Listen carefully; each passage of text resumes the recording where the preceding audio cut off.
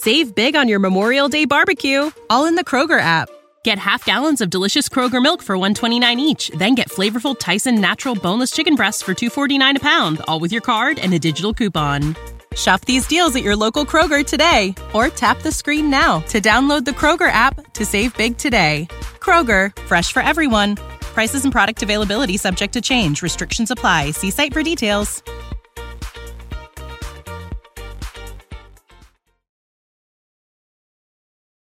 Now, in this video, I want to share with you some insights into the Christian Bible, things that are not usually known. And I'm going to be drawing on this book, How the Bible Actually Works, by Peter Enns, who is a professor of biblical studies in the US.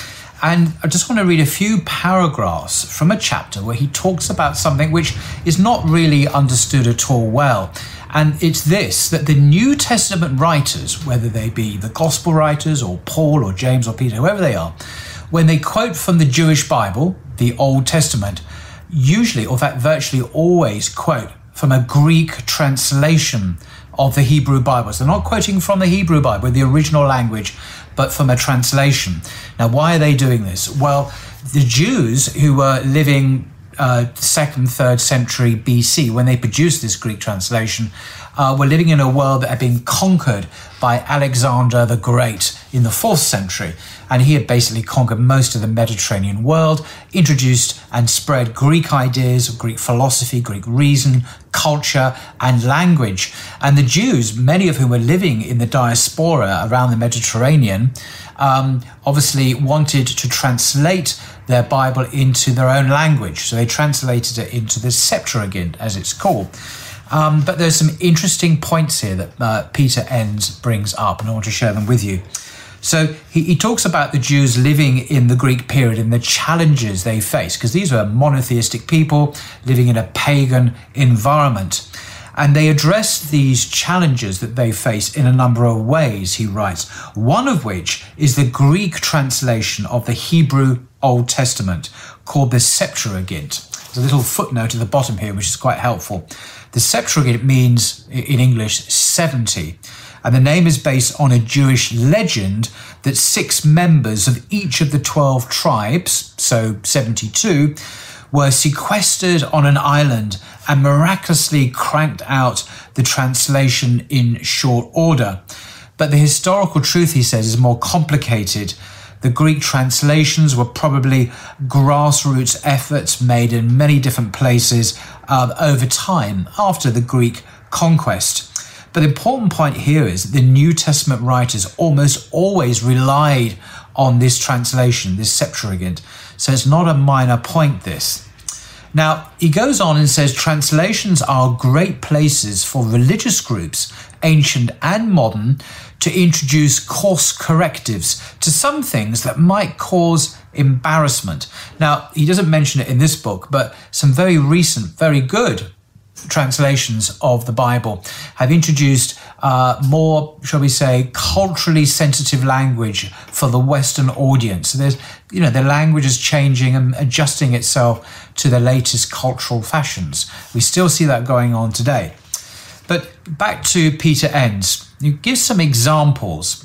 Now, in Genesis chapter 2, verse 2, in Hebrew, it says that God finished the work of creation on the 7th day. Now, Peter Enns, being a biblical scholar, he can read the Hebrew, he can read the Greek, and he says in Hebrew, it says God finished the work of creation on the 7th day. Does that sound a bit odd?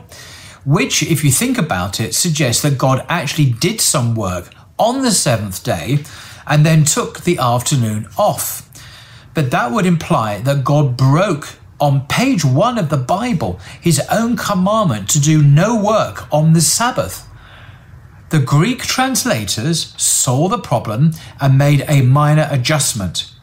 And they wrote, in translating into English, he finished on the 6th day his works. Now God doesn't contradict himself. Problem solved. Another example. The Hebrew word for a sacrificial altar, mizbeach, if I pronounce that correctly in Hebrew, mizbeach, is used pretty much across the board in the Old Testament, no matter whose altar it is. whether it be a pagan or a Jewish altar, doesn't matter. It's the same words used. The Greek translators, however, like to use two different words in their translation, depending on whether the altar was Israelite or pagan. That change helped clarify that sacrificing to God is nothing like sacrificing to other gods. Not a bad adjustment for Jews living in Greek polytheistic culture, trying to maintain their identity amid the temples and strange gods all around them. So what Peter is doing here is giving us a number of examples of how this Greek translation, subtly or not so subtly, alters the words of the original Bible to make it more up-to-date, more acceptable to people in the Hellenistic world. This matters because this Greek translation is the very translation used by New Testament writers. They're not quoting from the original. Another example.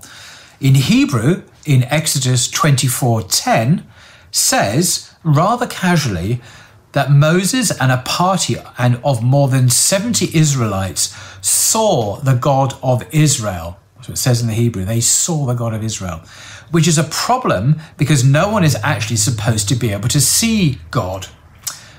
The Greek translation shifts the focus, literally. They, quote, saw the place where the God of Israel stood. They saw the place where the God of Israel. They didn't see God, they just saw the place where he stood. Likewise, after instructions for building the mercy seat atop the Ark of the Covenant, God says, there I will meet with you, Exodus 25:22. In the Septuagint, God says, I will make myself known to you, which avoids the possibility of God's physically appearing to Moses. A subtle but important change. And again, in Numbers 3:16, it's a book in the Bible, where the Hebrew refers to God's very human-like mouth, the Greek translation replaces mouth with God's voice. Yes, humans have voices too, but at least now God doesn't have a body. So he's suggesting here that the Greek translators changed the language used to describe God to make it fit in with Greek philosophical ideas about God not having a body, being an abstraction, being eternal, and not being this quite anthropomorphic figure we see often in biblical passages. The Septuagint, he says, this is the Greek translation. Save big on your Memorial Day barbecue, all in the Kroger app. Get half gallons of delicious Kroger milk for $1.29 each. Then get flavorful Tyson natural boneless chicken breasts for $2.49 a pound, all with your card and a digital coupon. Shop these deals at your local Kroger today, or tap the screen now to download the Kroger app to save big today. Kroger, fresh for everyone. Prices and product availability subject to change. Restrictions apply. See site for details. Really wants to make God seem more, well, godlike to a Greek Jewish audience, that is. Another example, in Genesis 6:6, chapter 6, verse 6, which still troubles some readers today. Yahweh, it says he was sorry he created humans. So God is sorry he created humans in Genesis 6:6. And it says, it grieved him to his heart. It grieved him. God was grieved because they kept sinning, which led God to drown everyone. How can someone the Jews claim to be the true God seem so indecisive, not to mention prone to reactive human-like emotions? Peter Enns asks. So the Greek translation simply gets rid of that idea altogether. Instead of being sorry, the Lord thought deeply. That's what the Greek says. The Lord thought deeply. Instead of grieving, God pondered. Yeah? So God is not sorry, he thought deeply. He's not grieving, he pondered. Now God is a very Greek-like, rational. He's in control of the whole process. God isn't taken off guard and doesn't change his mind. Remember, this is the Bible, the Greek Bible that's quoted in the New Testament, not the original Hebrew. Just to make a point, apparently the ancient Israelites weren't bothered by Genesis 6:6, but we are, he says. We should let that sink in. Christians today, and by the way, this book is really written with an eye to Christians today and how Christians, particularly American Christians, deal with the biblical texts. Christians today perhaps have more in common with Jews living in a Greek world than we would with the Israelites of the time of David and Solomon. We expect certain things of God and are bothered when we don't see them in the Bible. So he's talking about how many average Christians in America, particularly, they read the Old Testament for the first time and they see depictions of God that disturb them. And the Greek translators change the wording very often to kind of soften that or to take away the problem. And he basically approves of this, by the way. So another example. Likewise, according to Exodus 4:24, in the Hebrew, of course, Yahweh is waiting for Moses by the side of the road to, somewhat shockingly, kill him, when he had just gotten done convincing Moses to go back to Egypt and deliver the Israelite slaves. The Greek translation, clearly concerned with such a painful, ungodlike about-face, God suddenly changing his mind, says that the angel of the Lord was waiting for Moses. So it's not God anymore, it's an angel. Sure, that doesn't solve the problem entirely, he writes, but at least God has a buffer. So God now is not directly implicated in killing one of his prophets or trying to kill one of his prophets, having just convinced Moses to go back to Egypt and deliver the Israelite slaves. These examples, Peter Enns says, illustrate a vital concept for us. Jews at the time changed their sacred texts to clarify, in inverted commas, in their time and place, what God is like. They changed the Bible to accommodate their culture.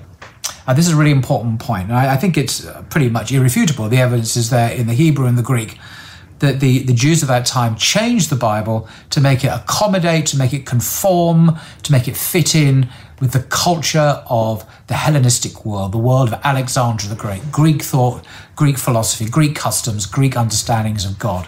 And the Bible is literally changed. And it's that Bible that is, as I say, used by the New Testament writers. And then he goes on, and again with an eye to the contemporary issues in modern America. All this reminds me of a recent controversy, he writes, among some Christians, namely whether Bible translations today should use gender-inclusive language. In other words, to use language that refers to male and female rather than just male, because often in the Greek, it refers to use of the male term, and so a gender-inclusive language refers to male and female. Talk about a food fight, he says. Whatever one might think of it, the argument that gender-inclusive language is simply compromising the Bible for the sake of culture rings rather hollow, he says, when we look at what the Jews were doing about 2,300 years ago. They produced a culturally influenced Bible translation. The translation that, oh sweet irony, became the Bible of the New Testament writers. I'll leave it there. So here's a writer who is a fairly progressive, fairly liberal evangelical Christian. And so he's making a virtue out of necessity. Necessity is we've got to face the facts that the New Testament writers were quoting from a translation which has substantially altered the Hebrew Bible. So we can kind of do the same again. We can introduce gender-inclusive language, and he goes on later to talk about other things to do with homosexuality and gay marriage, and he is allowing these changes to justify further changes to the biblical text and our understanding of what God's word is to us today. So I'm obviously not focusing on that so much, but just on how the New Testament writers quoted from a translation that had already altered and changed the text of the Hebrew Bible itself. And then, of course, we mustn't forget that we read the New Testament in English. So we have the Hebrew original, we have the Greek New Testament, which quotes from a translation of the Hebrew, and then is translated again into English, you have this layer upon layer upon layer of... Every act of translation, by the way, isn't just a mechanical process. It's an act of interpretation. It's not a simple word-for-word translation. Every act of translation is an interpretation itself. Anyway, that's what I wanted to say. And I do recommend this book. It's written in quite a tabloidy way to a popular American audience. And even though this style is very American in places, I think there are a lot of hard nuggets of fact in here which are worth getting to know about if you want to understand how the Bible actually works. Until next time.